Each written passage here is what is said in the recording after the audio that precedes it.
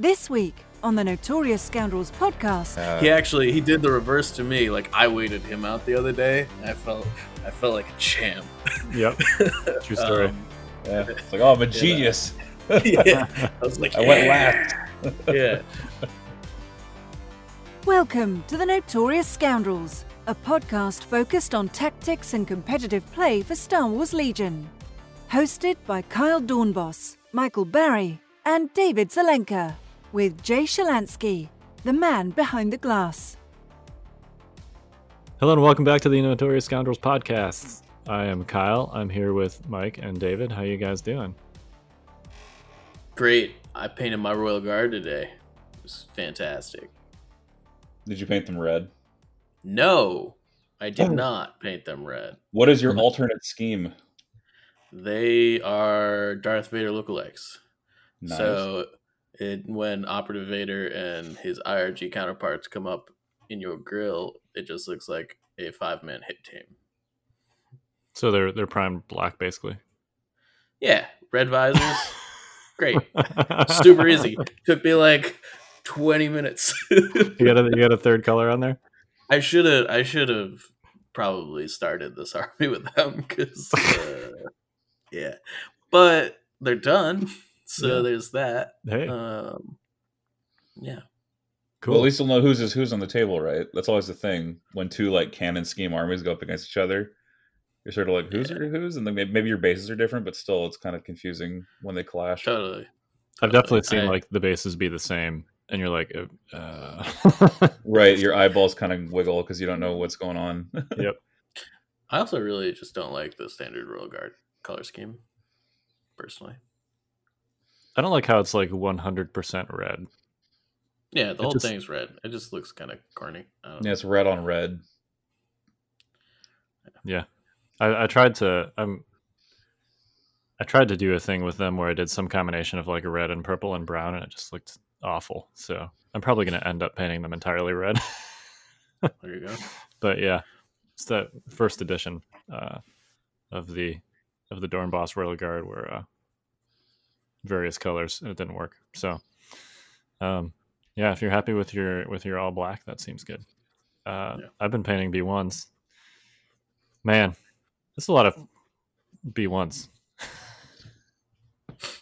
I mean, yeah. I'm even like taking shortcuts, and man, it's a lot of B1s. Even just like basing them, like if you have a super simple basing scheme, it doesn't matter when you got to do it 50 times.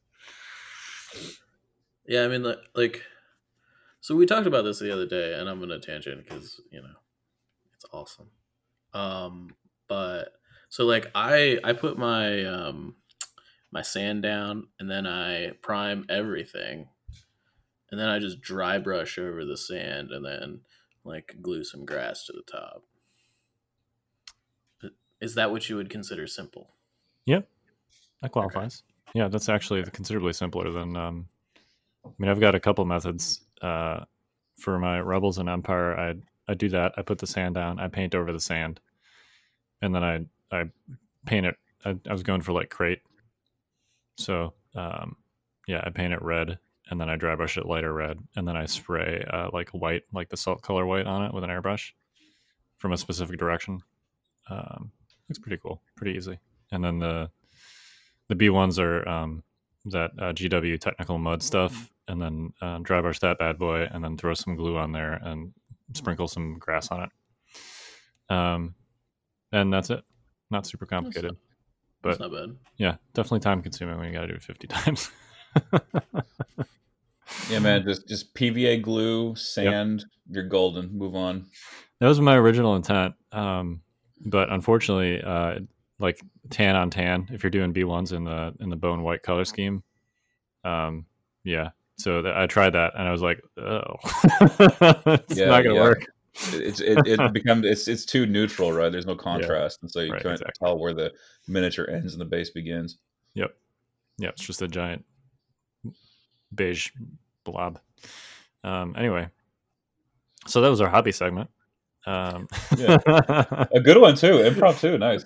Yeah, it's. I mean, should we have started the cast with like something like this? Get out your brush and paint. It's There you hobby go. time. Yeah, I guess. See, we have a drop for that. We do. Yeah, no, we're all stuck inside painting, so that's what we're talking about. At least for the first 5 minutes of the show. So we actually do have some other stuff to talk about today. We're gonna do an update on Yavin Based Team League. We are now in the finals, so David's going to talk about that.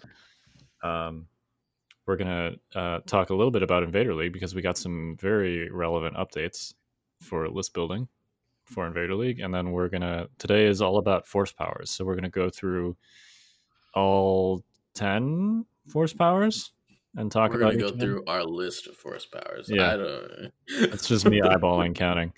Yeah. And we're going to go through, what they're good for, how you use them, which force users you want them on, if any. And yeah. So today's all about force powers. So first, let's hit the Team League updates. What do you got for us, David? Well, so the Yavin-based Team League is finally finals. That's kind of the article title I posted recently on yavinbase.blog.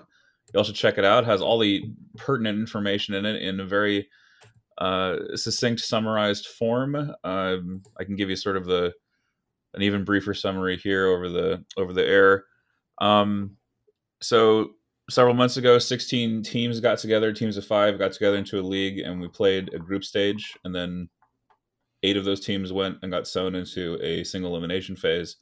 And now finally we are at the pivotal moment here, the crux of the whole competition, where the 2 teams that were left that were not defeated in the single elimination bracket are going to face each other in the finals. And those 2 teams are the Irregular Regulars, a team of hitherto unknowns who have slaughtered their way into the finals, defeating some known players. And that's going to be really exciting for them to watch. And then the other team is the Basic Bespin Biths, which is an interesting collection of veteran players, including Luke Cook, the world champion, Eric Rihad, Daniel Lupo, a lot of folks that are sort of known names. It is an all-star cast of players. Starscream, and then Stevens.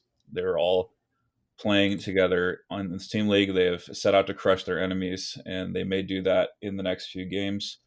A couple of other news items. There's a giveaway to the players in the Team League of a core set. This whole tournament, by the way, sponsored by our parent network, the Fifth Trooper.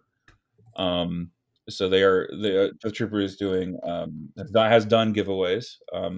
They're giving away sleeves. They're giving away core sets. They're going to supply the winning team with 5 sets of sidebars, a very significant prize. And the finals themselves are going to start pretty soon here. We're waiting to hear back from the team captains who are meeting, and they're pairing right now. They're trying to figure out who's playing who, what lists are matched up against whom, what maps they'll be playing on. There's a whole map veto and pairing phase that the teams have to go through. And you can read more about that at yavinbase.blog. There's plenty of information about the structure of the league there. But suffice to say, there is a map pool phase where teams select the maps they're going to play on, and they reveal lists in sequence, and they match list to list back and forth. There's even like a team bidding structure where all 5 lists are totaled up, and they create a total bid, and whoever has the higher total bid gets to be the red team or the blue team, and that team will have the ability to veto maps first. They'll also be unfortunately forced to show one of their lists first. And so it's kind of complicated, but it's not that complicated once you do it. But anyway, to the point, schedule is what I'm trying to get at here. That's going to be made available both on yavinbase.blog and on the Yavinbase Facebook community page. So feel free to visit that on Facebook, and please do stay tuned to yavinbase.blog for more information about when that's coming. We're planning on streaming all the games up until the finals. If there is a clear winner by game 3, we won't force them to play the rest of their games, and they'll just hand the prize and say, well done, you're first to 3. But anyway, I'm super stoked for it, and it's been a long time coming. And the spiciest thing possibly about this finals is that we now have vital assets available in TTS, and that is going to change everything, basically. the structure of the whole league was based around a universe where vital assets did not exist, and now it is going to exist, and we're going to see what kind of chaos and fun and interest that will play with in the finals. And it's important because vital assets is also legal for Invader League.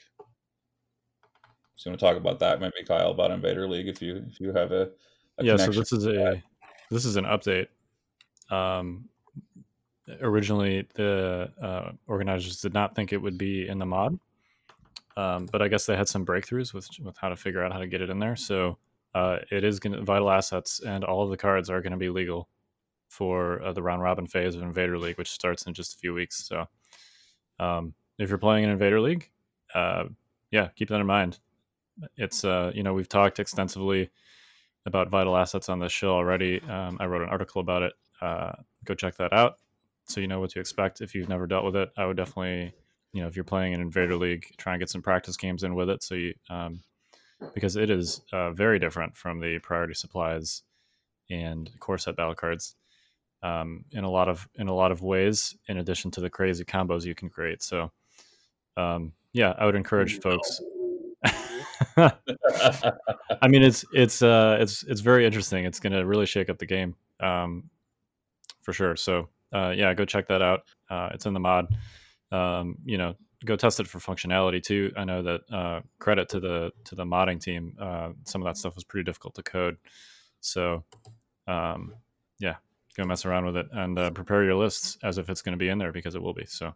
And it's fully implemented. Like we're talking like the bomb cart's in there. There's all kinds of stuff in there that's been fully implemented. And one other thing that I didn't mention that will probably be relevant for Invader as well is that the Yavin-based Team League Finals is using silhouettes. We're going to be using the cylindrical silhouettes in the games, and I think that will also become relevant for Invader League as well, if I'm not mistaken. Good. Yeah, silhouettes are also officially going to be legal for Invader. So it's a whole new world. Like Legion, just changed overnight, and here it is now. This is now the new reality, and so it's going to be an exploration of sorts. And I'm sure we're gonna run into all kinds of twists and turns and with the rules and everything like that. And we'll have to figure that out as we go. Make some actual relevant judge calls. So, navigating new waters. Right, rather than reminding people of the old waters. Yep. All right. Well, should we move on to force powers? Sure.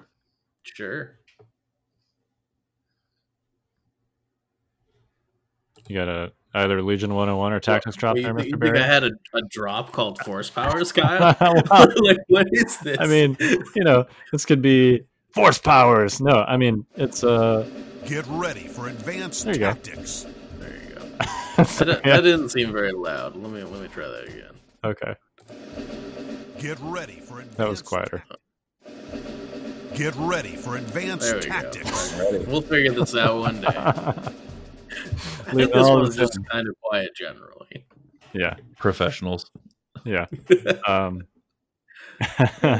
We've been doing this for almost 2 years. I know. It's kind of crazy. It is. We have gotten better at it. We'll eventually, probably by the third year, we'll figure out the drops. Yeah. Yeah. All right. To be fair, Jay used to just do them and insert them in afterwards. Right. He would just he would do it live like we're doing. Yeah. 1,000 monkeys at 1,000 typewriters. Anyway, go on. All right. Let's so we're just gonna go down here on the list. Let's start with force push. Let's start with the best one. Man, all right. So I'm gonna go with the Kyle Dornbo special here. We could have a whole episode about force push. Is that a line that I use? I don't know. Why don't you ask? Every time you say it, I'm like, oh, here he goes again. Okay. Well, this is our episode. This is our chance to talk about force push. Yeah. So force push is gotta be the most powerful and diverse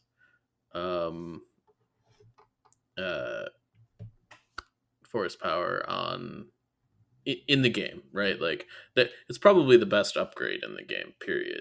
End of story. I'm sure that maybe some people are willing to debate that fact, but for 10 points, you get to move your opponent's units.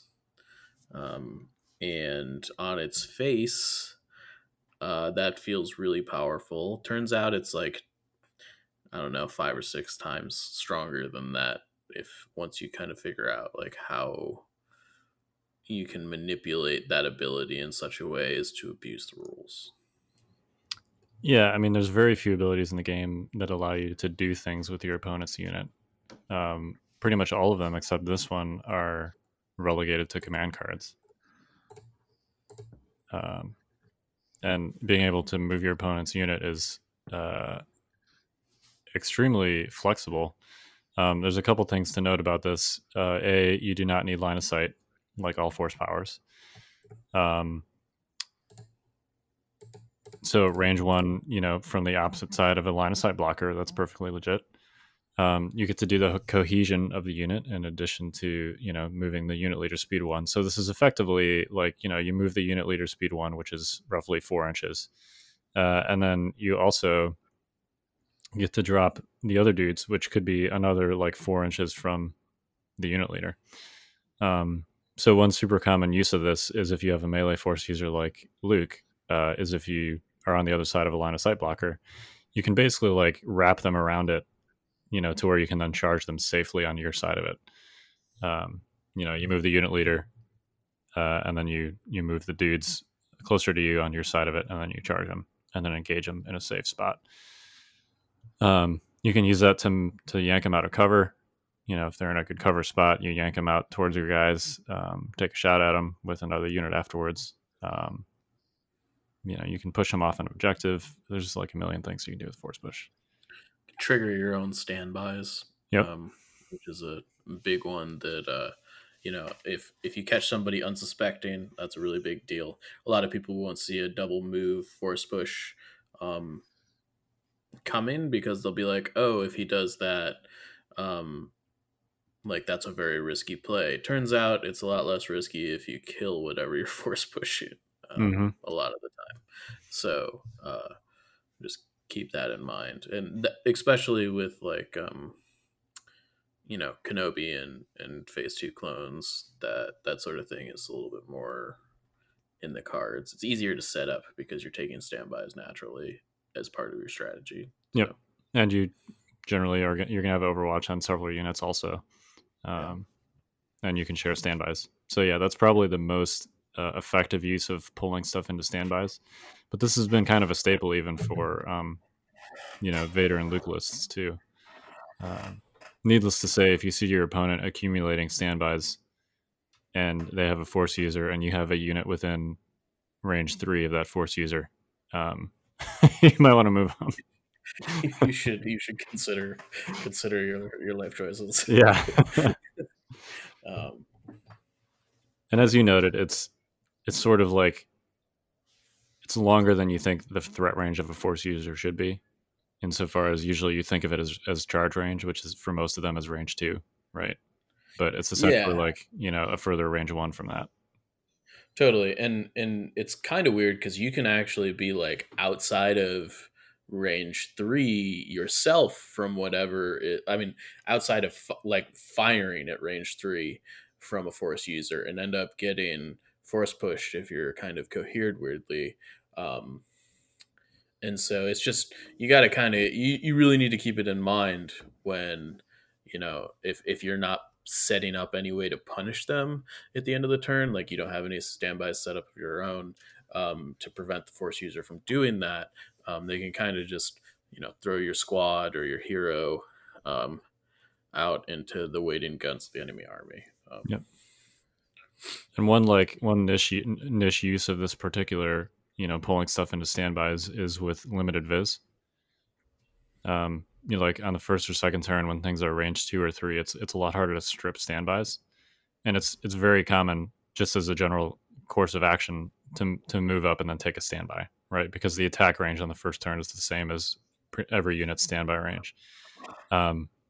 So, if and then at the end of the turn, you move your force user up and you pull a unit into range 2 of like 5 or 6 standbys on the first turn when you thought they were safe. So yeah, keep that in mind too on Limviz in particular. But it's an you can interesting also beast. Sorry, go on. no after you. So it's an interesting beast to this force push thing. I was thinking about the interaction between two Jedi using force push, and I was thinking, well, the guy that goes last usually has the upper hand because that force push is done reactively, so to speak. But we've been talking here about force push as a proactive measure, which is I'm going to use it to attack you, or I'm going to use it to shove you into my trap, so to speak. That is the standby, castle, whatever you have as a clone player. But I'm wondering, what are your thoughts? Is force push more reactive, or is it just and if it's not being used reactively, is it just free stuff on top of whatever you brought, I, to do something amazing that other people can't do, other units that are not force users can't do? I think the answer to that question is it very much depends. And I think you're right in bringing up the situation where there's a force push on both sides of the table, because that changes the dichotomy of how the force push is used, right? So if I have force push and you don't, 9 times out of 10 it is a proactive, like I'm making your life miserable because I can move your stuff and you can't move mine. And yes, you can use it defensively, but often if you're using it defensively in that situation, you're actually using it so that your force user can be offensive, and you're using it to like suck units into melee with your force user so he can't be shot. And so in that regard, it's still a bit proactive. But I think that the situation that you mentioned, where that there's a force user on, each side, it's a little bit of who blinks first, right? Like the first person that like tries to jump in there and force push, like if they don't seal the deal, they're in a very bad spot almost immediately. And it becomes kind of this, okay, who gets to go last? There's a lot of standing orders with my order goes on my force user, and hoping you win the roll off in games like that, just because you want to be the guy that's like, okay, well, I set my standbys up and I'm going to throw you out, when you can't respond to me, right? And I think that, and the other thing is that you can't go first with your force user, because if you do, they will do the same thing to you, right? um I don't know. I feel like I've played so many games like this with Kyle, and like I always am the first one to blink. I'm like, I'm going first, I'm gonna do it, I've got him this time. And then I do it, and then everything goes poorly. And I'm like, yeah, okay. He did the reverse to me. Like I waited him out the other day, and I felt like a champ. Yep. True story. It's like, oh, I'm a genius. Yeah, I was like, I went last. Yeah, I mean, generally he's playing lists that are better at waiting people out. I tend to be playing more aggressive lists, so it makes a little bit more sense. Well, and this is a total tangent, but in these contexts, you're often playing Vader, and I'm often playing Luke. And Luke is a more passive, reactive force user than Vader is. So. Yeah, that's absolutely true. A lot of the time, I am forced to go first, just because I can't sit there and wait. Yep. So, speaking of specific force users, what force users are you not taking this on? Let's start there. Oh boy. I think if there's any force user you don't take force push on, it's Palpatine. Okay, yeah, that's like the one. Yep. I think if you're playing competitive Legion, and that's what this podcast is about, so whatever. Every force user is their points cost on their unit card plus 10 points, because this is immediately attached to them when you take them. If you're taking a force user that's not Palpatine and it doesn't have force push attached to it, you did something wrong. And I feel pretty confident about saying that. It definitely seems like, I mean, if you have a Force slot and you're not Palpatine, this is the first thing that you fill it with. Yeah. And it's just kind of like, Force users are expensive. We don't have any cheap Force users. It's just kind of like a thing that Force users can do. Yeah, and I would go as far as say if like, all right, I'm at like 770 points, and I have the choice between putting Force Push on my Force user and taking a heavy weapon in a core unit squad. I'm taking Force Push 100% of the time. Yep. Yeah. It's one of those effects that is just so unique and so game altering.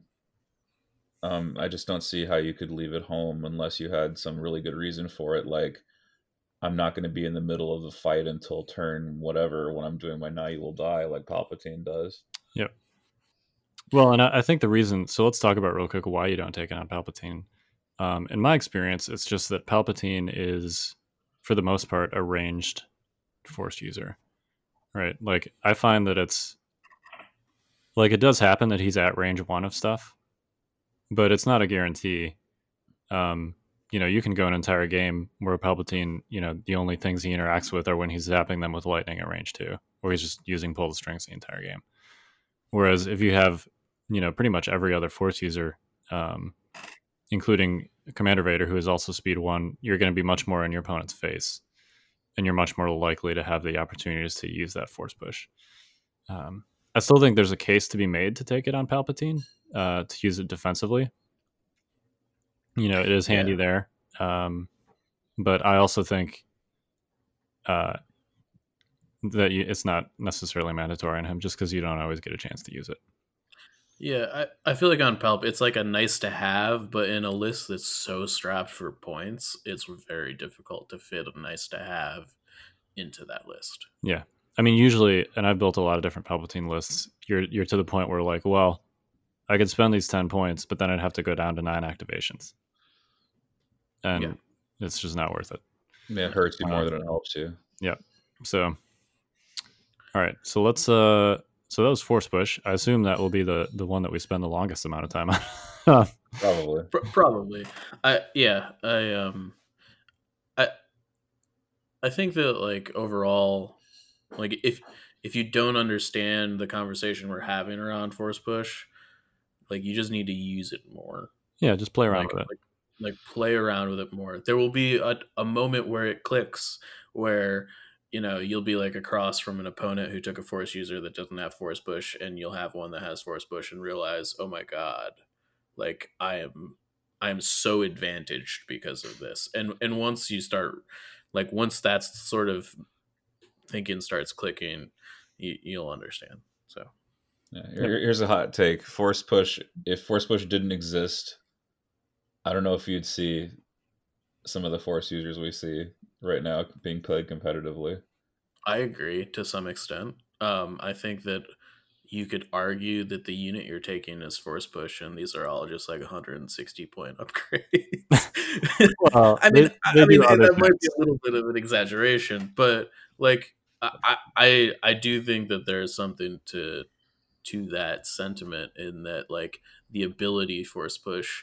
Like if you had a unit that was 150 points, Master of the Force 1, and didn't have an attack, like you might still take it. Yeah, you might still take it because Force Push is so good. I mean, if they had like some kind of command cards and stuff, I don't know. Well, yeah, okay. Obviously, this is a hypothetical unit, Yeah, but I get what you're saying. I don't think at their current price point, I don't think you take Luke or Vader if they don't have access to Force Push. Operative Luke, yes. Okay, although Operative Luke doesn't need it because he has disengage. Well, it's not as critical for Operative Luke, but look, he has like 50% of a Force Push. Yeah, that's what he has. I could see taking Dooku, Operative Luke, and Obi-Wan, and of course Palpatine if Force Push is just deleted from the game. Yeah, I don't know about Commander. I don't know about either version of Vader or Commander Luke. Vader needs it really badly. Yeah, frankly, it's just Luke can it's live without it, but it's a tough road to hoe. maybe a okay. Maybe a better way to put this is that force push is what makes a lot of force users good. It's certainly what makes them unique. Yes, it is the thing that they bring to the table that another 140 plus unit does not. Right. It is the irreplaceable effect on a force user.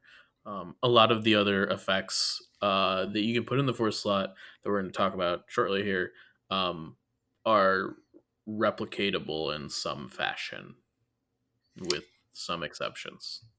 Yeah, and this is another tangent, but this is why, as a CIS player, I don't really like Grievous, because I mean, he's great at killing stuff, but I can buy other units that kill stuff. Sure. I'd rather just pay the extra 30 points and get Dooku, who does much more unique things that I can't get from the other units in my army. But that's just me. Totally. Yeah. I mean, I think to go down this rabbit hole, the fundamental difference that is a real cost there is the lack of charge relentless on Dooku. Yep. Personally, is how I feel about that. Right. But yeah. Right. But Grievous is kind of the embodiment of what we're talking about, right? He's a saber wielder who is fast and has a strong attack, and he doesn't have force powers. Yeah. That's why he gets mulched by most force users. Right. Exactly. All right. Let's move on. So the next one here on our list is Battle Meditation. Yeah, so Battle Meditation is probably, I think Battle Meditation is the coolest card that fills this slot. It's certainly the most, the card that you can get the most creative with. I don't think it's very good right now. There are some niche uses of it, but yeah, I generally agree. It was stronger before HQ Uplink. Generally speaking. I mean, yeah, I think that's fair. I don't know. It's one of the few force upgrades that I do think is you put on Palpatine, kind of to come back to but Battle Meditation with Give Into Your Anger is very good. Yep. Yeah, and Palpatine is often more timing neutral too, so you don't necessarily need an order on him on those turns where you, it's not super clear from the card text, but if you have a card like Give It Into Your Anger that has you ignore both the range and the unit type restriction on there. So Give Into Your Anger says you give an order to Palpatine. Well, Battle Meditation allows you to ignore that and just give an order to whoever you want. So, yeah, I think there's some uses for it on him. This is to say that most force users' order tokens are precious, and they don't want to lose them. And Battle Meditation is antithetical to that idea. But like you said, Palpatine is pretty timing neutral. He's probably going to give a free order to the guards anyway, and then he can just pick whatever unit he wants to order around. Yeah, I mean, I also think that this was a little bit different even just a couple months ago when comms relay chains were a thing. Being able to Batmed your shores, put an order down, generate 3 more orders from it, a bunch of surge tokens and a bunch of aim tokens makes Battle Meditation way better than it is if you can't replicate it with comms relay. So, yeah. So I think that's a reason there's a place for it on Dooku. Totally. Yes. Though, I mean, I think uplinks end up filling that space way more than meditation. I was just sorry. Go on. No, I mean, I agree with you generally. I think the exception to that is if you're running Staps, which we just recently saw the preview for. If they play anything like speeder bikes, they'll often be kind of far, but they can coordinate to each other, right? So you use Batmed on Dooku, give one of those orders to, Stap number 1, and then Stap number 1 bounces it to the other 2. And then you've got your uplinks or whatever, the second order on your card to start your B1 chain with. And then everybody's got an order except Dooku. He's in the bag by himself. So I was just thinking about the interaction between Dooku and Double the Fall, because he can give away that order token He doesn't have to even stay there to be removed by the double fall effect. So that's another niche for battle meditation to rest in. Is that? No, I think that's no, it's not you gotta accurate. remove Oh, he has to the retain token. the. Oh, he never needs a mind. face up, yeah, Never for mind. that He to has to work. retain the. Yep. Okay, chasing phantoms. Knew where you were going with that. Yeah, I Yep. thought he didn't. I thought he wouldn't have to, but whatever. See, I don't play CIS enough. Yeah, that'd be like a no-brainer on him if Yeah, if that was if it worked that way. possible. Yeah. You do just take it on him. Yeah. Yep. Anywho, It's also why in a Dooku mirror match, whoever gets to trigger their double to fall first is advantage pretty significantly, because the second person won't be able to kick theirs back to kick the order off Grievous or whatever. in fact, that's always blue because it's a tied priority, Yeah. and blue's special effects trigger first no matter what. Yep. So, rip. Yeah. Hope you brought a bid. Yeah.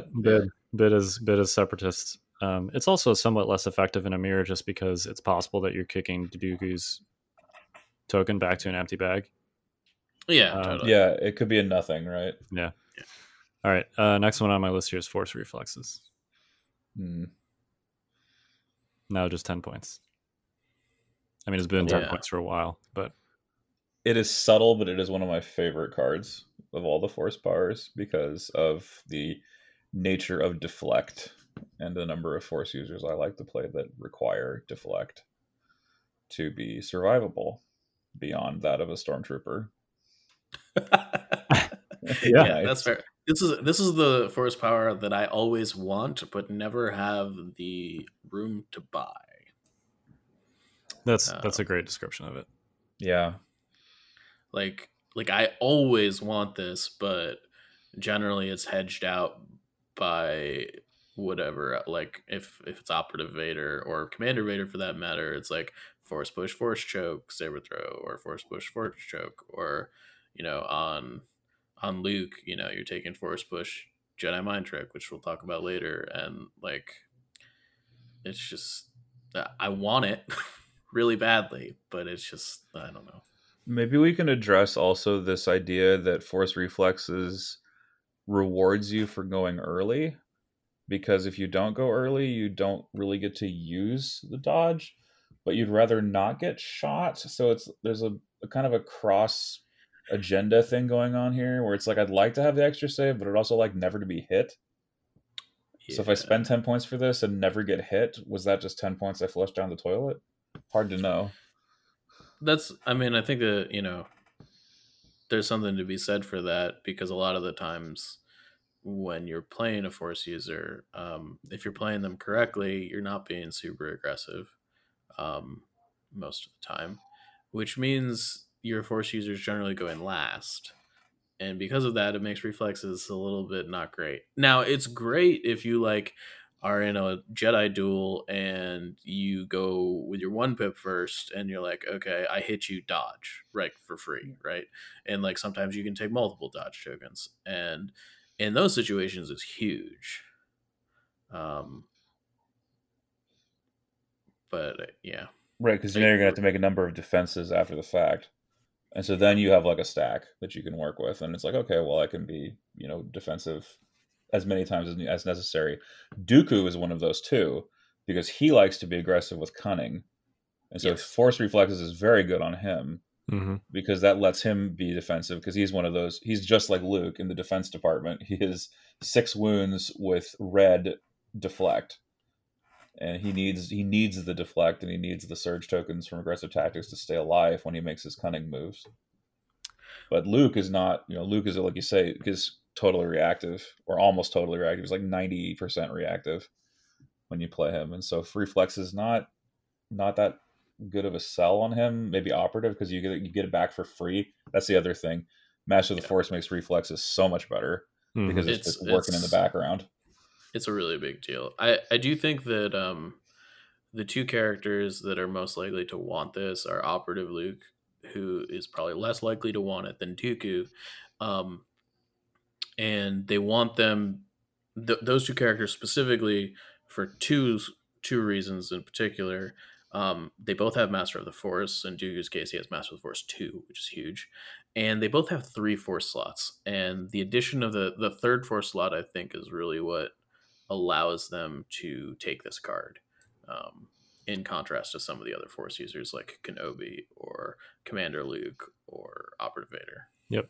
And especially in Dooku's case, because he has a native ranged attack on his unit card that is good. So he doesn't, there's a case to be made for taking Saber Throw, so he can use it with his 1-pip to make an awesome ranged attack, but it's hardly necessary on him. Like Commander Vader has 3 Force slots, but Commander Vader isn't attacking anything outside of melee range if you don't give him Saber Throw.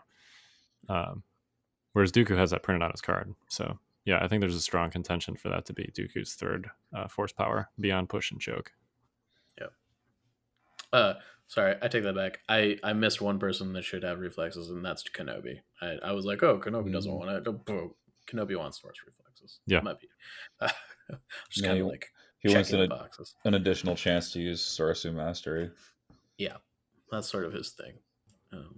Yeah, and for that ways. reason, he likes to go early because of Sorasu a lot of the time,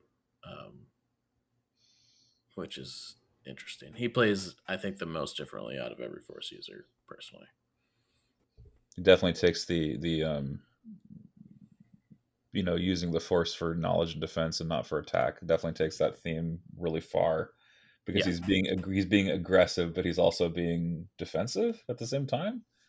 He's a very interesting play style that I'm definitely not wrapping my head around totally. Yeah, he's the most purely defensive. I mean, he's the only Force user that can directly defend other units. So right.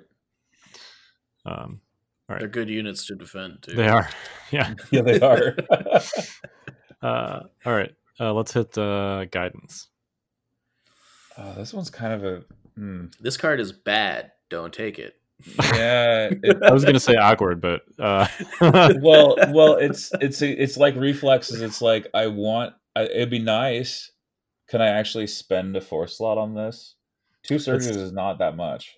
It's not even the Force slot so much as the timing. Mm-hmm. Well, it's another early card, right? Right. There's only one Force user that remotely wants this card, and it's Kenobi. Because look, so here's the thing, right? Free surge tokens are great. Okay, surge tokens from reliable and aggressive tactics are great. They're basically free. They don't cost you much, right? And they happen at the start of the turn without you having to do anything. That is also true. Yeah. The thing about it is that there's a lot of turns if you're in a non-clone army where like you don't use them, right? Like you have these surge tokens on these units and you don't use them.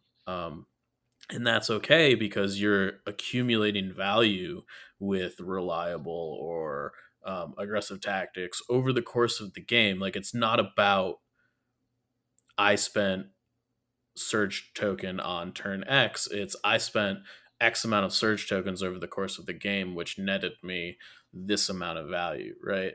And so when we're looking at guidance, it's like, oh, I can put down 2 surge tokens in a very like on a not timing neutral activation, unlike being able to like spotter or take cover with an officer, and to boot, like you're not even guaranteed to use them.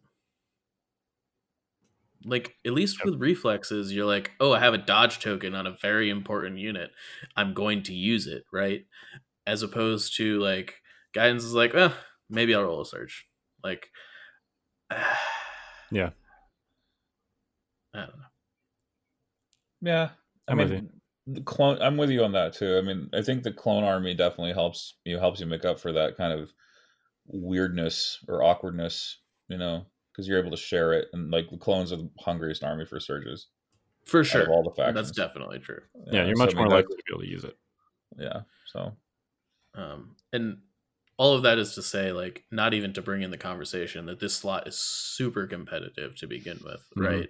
And so, like, we're looking at the likes of Force Push and Force Choke and Jedi Mind Trick and all this other stuff, and it's just like, I can get a lot more bang for my buck that I know I'm going to use for 10 points. Yep. And a Force slot. Agree. Plus, if I'm taking on an Obi-Wan, right? I have General Kenobi, in which my army is awash in surges. Not only that is that you on your General Kenobi turn you have like 20 to 30 surge tokens, but like you also have in most of the competitive lists nowadays somewhere between 2 and 4 phase 2s. So you're starting the turn with 2 to 4 surge tokens from that. Plus Kenobi probably has aggressive tactics, so you're netting another 1 to 3 from that. So like I don't know. They abound. They're everywhere. Yeah. So what's 2 more? Right. Not much. Yep. Yeah. All right, cool. Choke. This is my favorite force power. And you mainly because you guys don't have access to it. Yeah. Hey, come on. Look, I play Separatist too. What do you? Yeah, he says he plays Separatists And like Empire. he's like played them in real life, like outside of like one tournament where Look, man. he like. Yeah, I played a ton of Palpatine. I just don't particularly take Choke. Yeah, Choke is really good. It is, yeah. So what are the obvious strong uses, right? Killing heavy weapons, number 1. I think the best use of it is probably to kill a medic, but heavy weapons definitely. Like anything that has a special thing to do in a squad, like this is what you're using. I mean, I don't know what else to say. It's just like kill stuff with it. So I will say this: I have found most of the value in Choke to be in situations not. I mean, so don't get me wrong, killing heavy weapons is great, but it's sort of doubles as an extra force push. And what I mean by that is that a lot of times when you're in melee with a force user, they will kind of grapple things into them, like force push things into them so they can't get shot. A lot of times what I find myself doing is not using the full value of Pierce on my lightsaber, leaving a unit leader up in whatever squad I'm attacking, and then just choking it out the next turn if I don't have any like really sweet targets for choke. And it allows me to keep my force push up. Yep. And so it's a little bit more flexible than I'm just going to kill a dude, right? In that regard, it becomes this kind of like, okay, well, you know, I attack the squad that already activated this turn. I'm just going to only kill 4 out of 5 with my pierce through your lightsaber instead of all 5. And it presents some interesting, you know, play dynamics that way. Yep. And there are most force users that this is good on. So this is essentially Vader and Dooku. Palpatine being the other Sith that, as we mentioned, is often not within range 1 of stuff. Dooku and Vader both have tools to bring units closer to them when they can then choke them, even if they can't necessarily attack them directly out. So, you know, for Operative Vader, you've got Scatter. You can use Scatter. Dooku, you've got Scatter. Right. Dooku also has Scatter. Right. They both have Scatter. Yeah. They both, of course, have Force Push, which you can use to pull stuff closer to you. Dooku has his 3-pip, which, you know, after he attacks something, you perform a speed 2 move with it, which speed 2 plus cohesion is going to get you within choke range. Yeah. And then, you know, Commander Vader has obviously Force Push. So I think Scatter is probably the biggest tool there. You know, because then you can scatter and then force push and then choke. But yeah, they have tools to get stuff within range, because range 1 is kind of short. Yeah, it is. And that's the thing that makes this power not like silly. Yeah, I mean, if it was range 2, it'd be busted, right? Yeah. It's sort of like another force power we're going to talk about next. Speaking of powers yeah, you can't take. mean, you know, I think Scatter really elevates the choke. Scatter plus push makes choke really insane in situations where it otherwise wouldn't be. Just because you can like move at least in Operative Vader's case, you can move Relentless, force throw something with his ranged attack, scatter it, force push them, and then like choke something out, and then move back to wherever you were. Or move into melee with them if they've activated already. Absolutely, or move into melee with them. There's a lot of, the decision tree is very complicated when it comes to that unit. But it opens up a lot of possibilities. Yep. Can I just say sometimes it's not complicated? Yeah, totally. Dooku swings at Tauntauns, misses the second miniature by 1 wound. Nope, gotcha. Yeah. He just chokes it out and kills it. And it's like, this is just a free additional piercing wound, essentially. Yep. So it raises the value of your saber to 4, basically, if you have Pierce 3, because you're already in melee, right? And for 5 points, that's a steal, man. That's like one of the best 5-point powers that exists. I mean, it's probably the best 5-point. Yeah, actually, when it's being used, I see that look on your face, Kyle. But I mean, like you can rip 4 heavies out of an army without them going with choke. Yep. Thanks, Master of the Force. Yep. 100% Master of the Force. If you last first into like a clone ball, like they don't have any heavies left after that. Like it's just over. Yep. So, shall we talk about Jedi Mind Trick? We shall. Since it looks like Kyle wants to battle on which force power is better. Well, you said best force power for 5 points, and then you qualified when you're using the effect. So I think this is going to be a hot take. I think Mind Trick is better than Choke simply because it's range 2 instead of range 1. I think the effect is slightly weaker, but you're using it more often. Yeah. Jedi Mind Trick is dirty. It is. Yeah. I don't know, man. Auto wounding is pretty good. Okay. Yeah. Yeah. So here's my issue with the differences between Choke and Jedi Mind Trick. Choke is range 1. Choke cannot target the insanely valuable units of your opponent, specifically characters. Mind Trick is range 2 and can. Like, I feel bad for the guy who's like, you know what, I'm gonna bring Han Solo this week, and his opponent's got Operative Luke, and he's just like, yeah, Jedi Mind Trick you again, Jedi Mind Trick you, and you're just always suppressed, right? Yep. And sometimes probably panicking because because Operative Luke went last first on you, and it's just all bad news all the time. So I don't know. Like similarly, as someone who's been like playing Operative Vader a lot lately, I see Jedi Mind Trick on the other side of the table, and I'm like, yeah, it's real good on against this him. Doesn't feel great, right? Yeah. So like, I don't know. I think that they should share the same restrictions. Maybe range aside, they should share the same targeting restrictions. Is how I feel about it.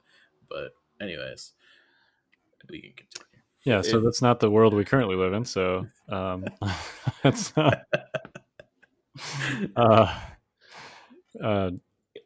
anyway, let's talk about how to use this and who to put it on.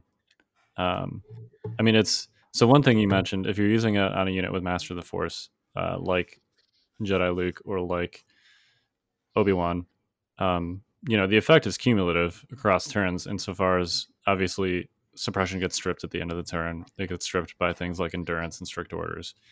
But if you've got Master of the Force, I've run a lot of Jedi Luke, and I think probably 85% of the time, if I use both push and Mind Trick, I'm refreshing Mind Trick instead of push. We just got done talking at the beginning of this show about how powerful the push effect is, but I think generally, like, once you're stuck in and you've used force push once, to me, at least with Jedi Luke, the Mind Trick effect is more valuable cumulatively from one turn to the next. Yeah, I mean, the fact that he has disengage is also a big deal there. Right. Totally. Mind Trick also does not exist in a vacuum because suppression is an army-wide thing. Yep. Yeah. And you also have units that are really good at generating suppression called snipers. and displacing tauns. You have like all these things. So JMT kind of like it just enhances whatever you're doing on the suppression front, right? Yeah. Like I say, it's cumulative across turns. It's also important to note that the more suppression you get on a target, the harder it is to remove without spending an action to recover it. And so if you get past a certain threshold, barring some extremely lucky event, that unit is like perma suppressed, essentially, and is going to be kept there by mind trick. Yep, exactly. And it's obviously this sets up your serve effect, serve your master well with Luke. Yeah, I mean, for that reason, it's stapled to Luke. Like, there is no way you're taking serve and not mind trick. Yeah, you need an activator. Yep. I mean, you could always use it on one of your own units, I guess, but it's nice to have that ace in the hole to use it on a unit of Death Troopers or something to frag Krennic. Right. Serve is terrible. By the way, serve is terrible against droids. There's literally nothing you can do with it. Yeah. There are no units in the droid army that are vulnerable to serve. Mm-hmm. 0. Just for the record. Because no one is ever suppressed. It's just no one is affected by it. Well, except the characters, and you can't use serve on characters. You can't use serve on characters, yeah. Yep. So anyway, as an aside, this is one of the places where JMT falls flat. It's still pretty good against Grievous, though. Right. That's the one character that's really stellar on having serve isn't, but mind trick is. Having caused Grievous's to panic off the board under the weight of sniper's fire and mind trick suppression. Yeah. All right. Yeah. That's a regular occurrence, actually, if you don't play your Grievous correctly. That will happen to you against Luke. He will make you panic off the board. Yeah, so you're taking this on, you're stapling this to both versions of Luke, along with Force Push. Do you take this on Kenobi? I have no convincing answer because Obi doesn't have a ranged attack. So I mean, I think the short answer is no. The longer answer is like it would be really nice, but I think you want Force Push on him because he's a Force user, and you want reflexes because Ceresi is really good. Yeah. I'm a fan of the fire supported saber throw, but we can get. Well, there's also, I mean, yeah, we'll be getting there in a second. Get kind of dirty with that too. You can too. But give me those keywords on a dice pool I could use. Anyway, I do think that's a little bit more like Magical Christmas Land type stuff. A little bit. Yeah.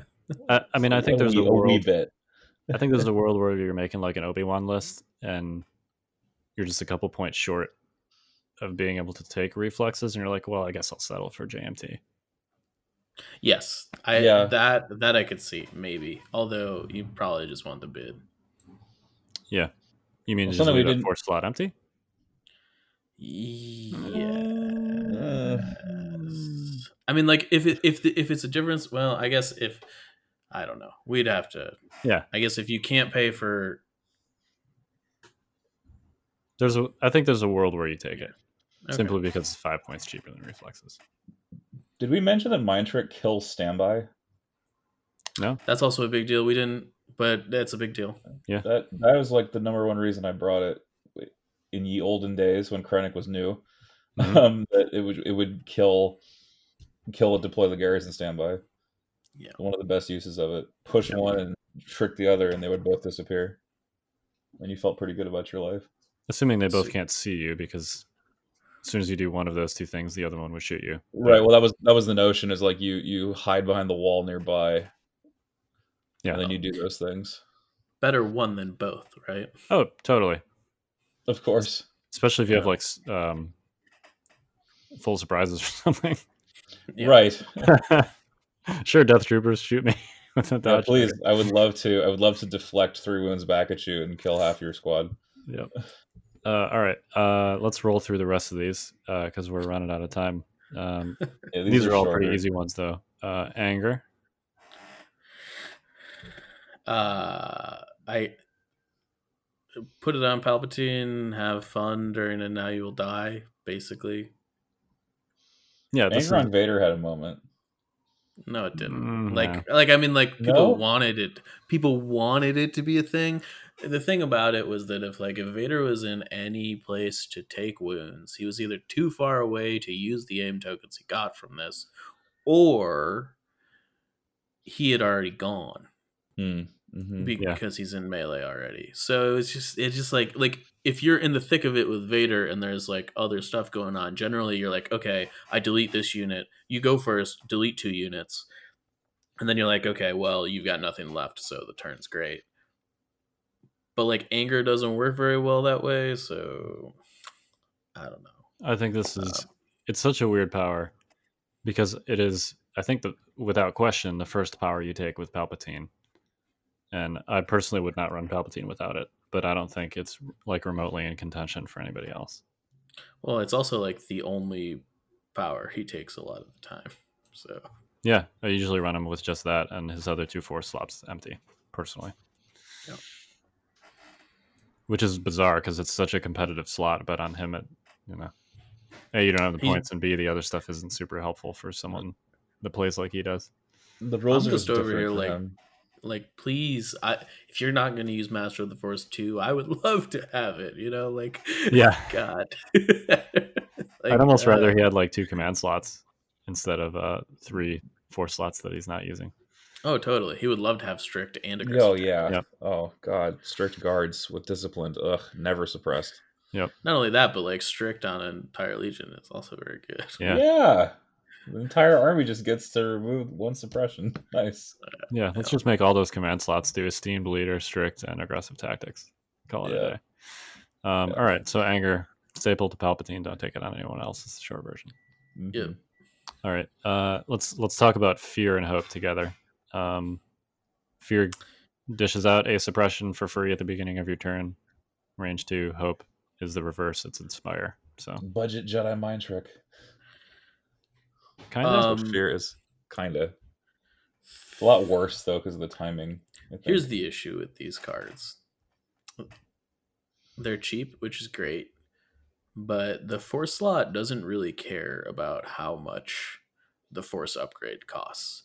It's about what the Force upgrade does most of the time. Like, if Force Push cost you 20 points, you would still take it over just about everything in this list most of the time if their costs stayed the same. So like the fact that these are 3 points and do something marginal is like, I think in like a situation where like we're talking about Palpatine, like maybe fear is okay, but like he's also really far away from stuff. But if you don't have empty Force slots, normally I don't think these upgrades are good. Yeah, it's just such a competitive slot. I've taken fear on Dooku in situations where like I can't fit reflexes and I need to shave off 7 points, but I'm not quite willing to leave that force slot empty.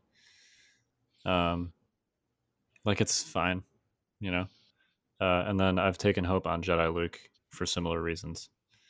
Because 3 points is not a lot, but yeah, usually you're just gonna find the points somewhere else in your list to upgrade that to a 5-point force upgrade or a 10.1. But I think these could be free, and most Force users still would not touch them. Yep. Yeah, you would need to have the extra slot, like a Palpatine or a Master Force Luke or whatever. Sorry, the Jedi Luke. That one. These could be 0 points, and you still would not take them a lot of the time. Yep. Yeah, there's just too many other good things to take. All right, last one, saber throw. So Mandatory on Vader.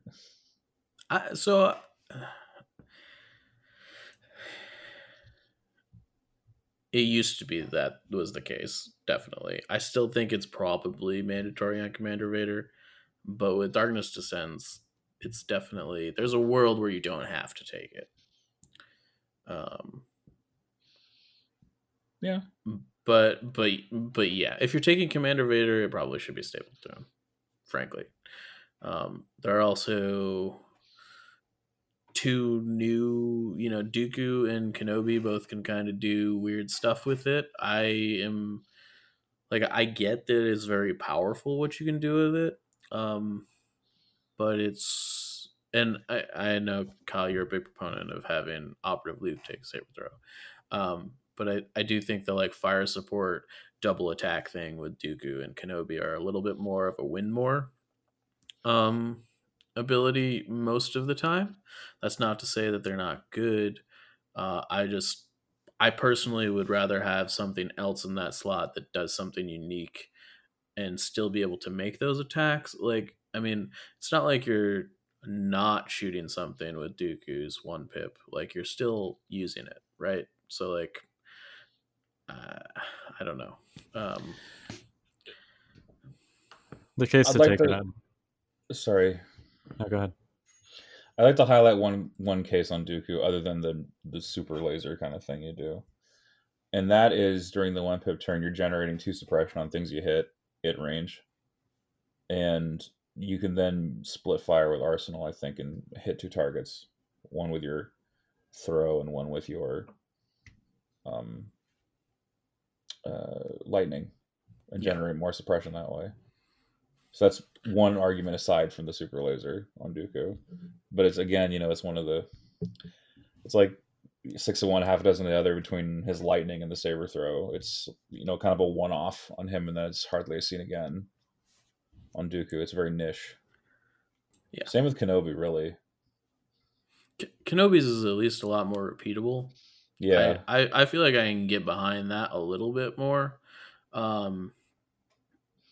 But I still am not like overly convinced that it's great. Like, the thing is, if you can saber throw something, specifically with Kenobi, like, you can charge it. Like, Yeah, you can probably just get in there. I don't know. Is a fire supported 3-die attack really that much better than Kenobi just getting in there with tenacity?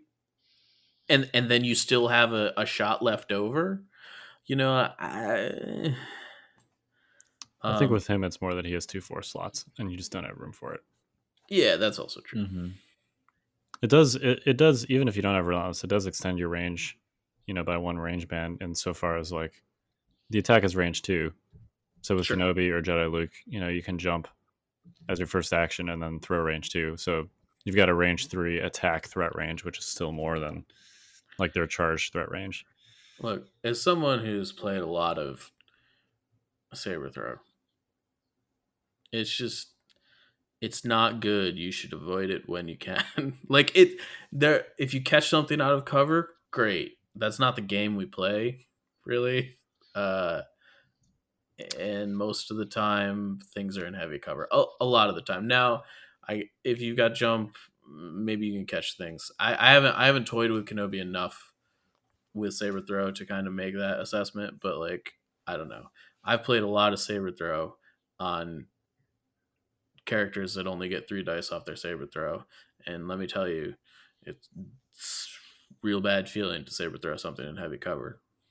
Yeah. So you mentioned Jedi Luke earlier. I run it on Jedi Luke. So on Jedi Luke, I do push, mind trick, saber throw. And there's a couple of reasons for that. The first is that I have found that jump makes a big difference when it comes to catching things out of cover.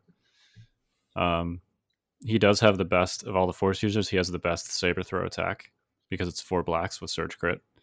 Yep. So besides being the most dice, which gives you more critical chances for, like, going through cover and stuff, it's also the highest raw average.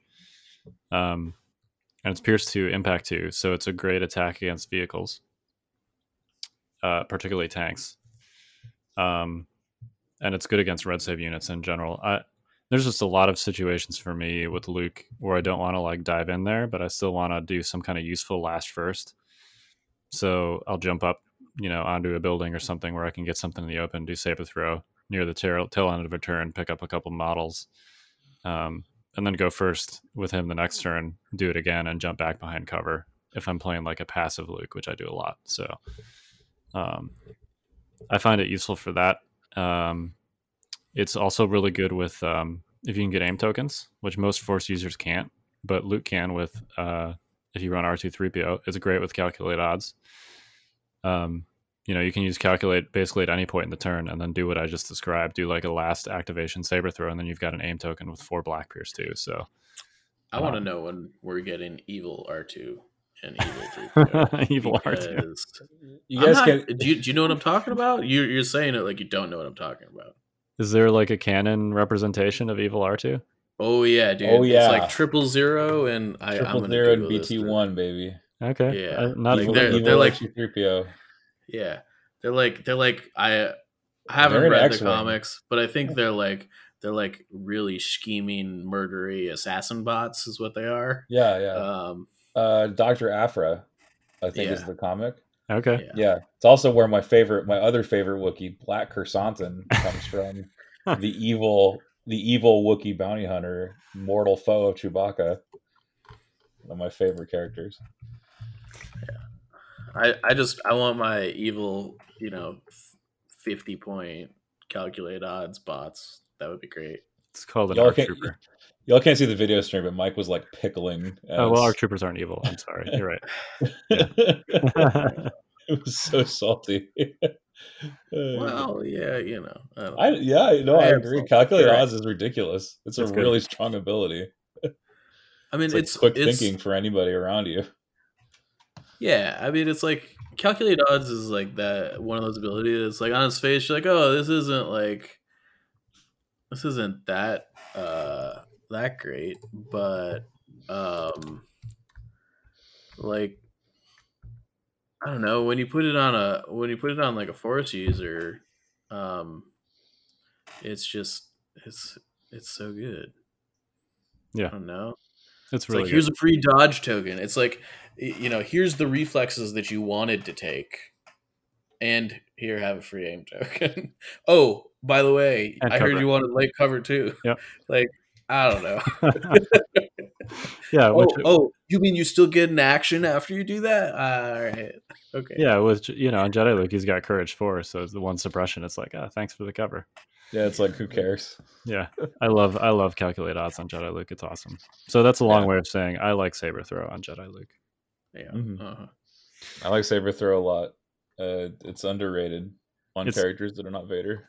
It's worth mentioning, since we're anal about such things, that saber throw does not work with Son of Skywalker in the way that you think it does. Oh yes.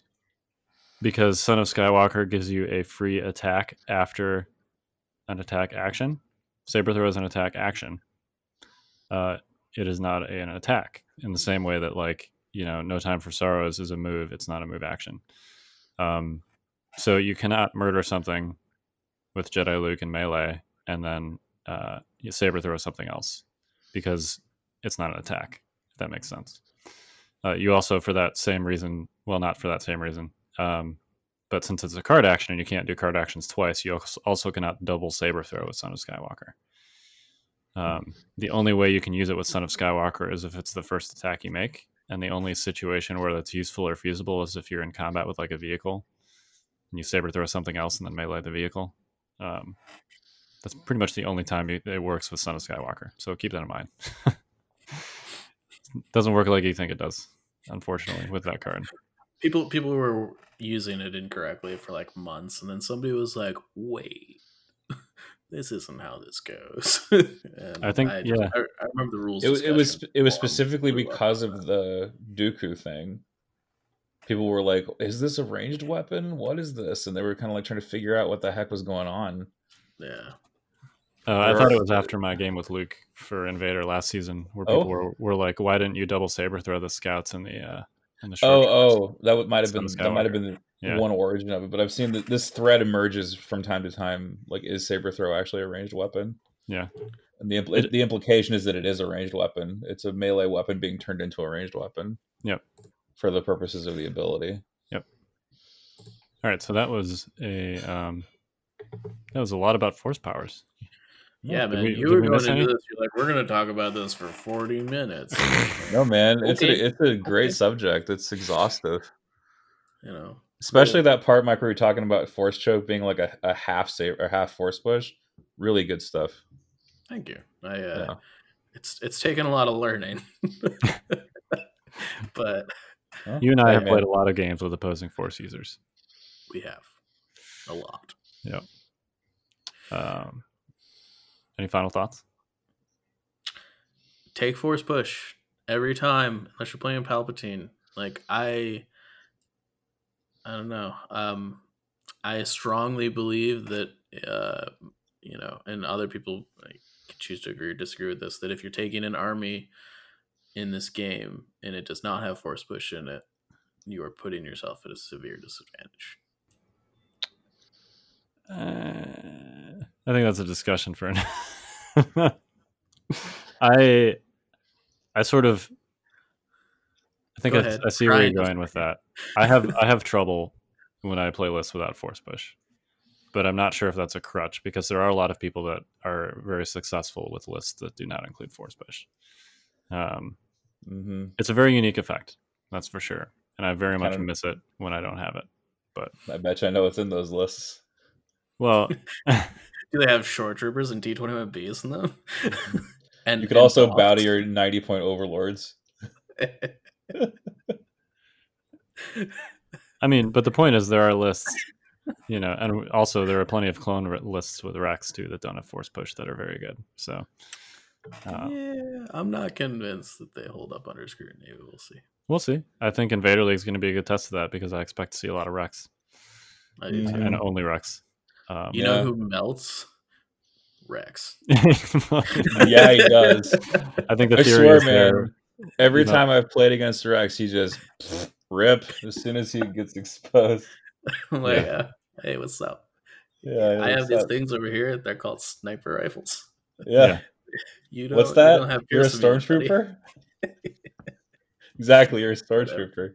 Yep, he's a stormtrooper squad. A literal stormtrooper squad. Yeah. But we'll see. I think Invader League is going to be a good test of that theory. I personally, I think you and I are of the same mind that I personally struggle when I don't use it. But anyway. All right. Well, that is that on force powers. And next week, hopefully I'll have some more B1s painted. Maybe it'll be done next week. I'm a little skeptical. But, yep. We are the Notorious Scoundrels. I'm Kyle. I'm Mike. And I'm David. And we'll see you next week. Get some painting done. Stay safe. Join us next week for another episode of the Notorious Scoundrels. This has been a 5th Trooper production.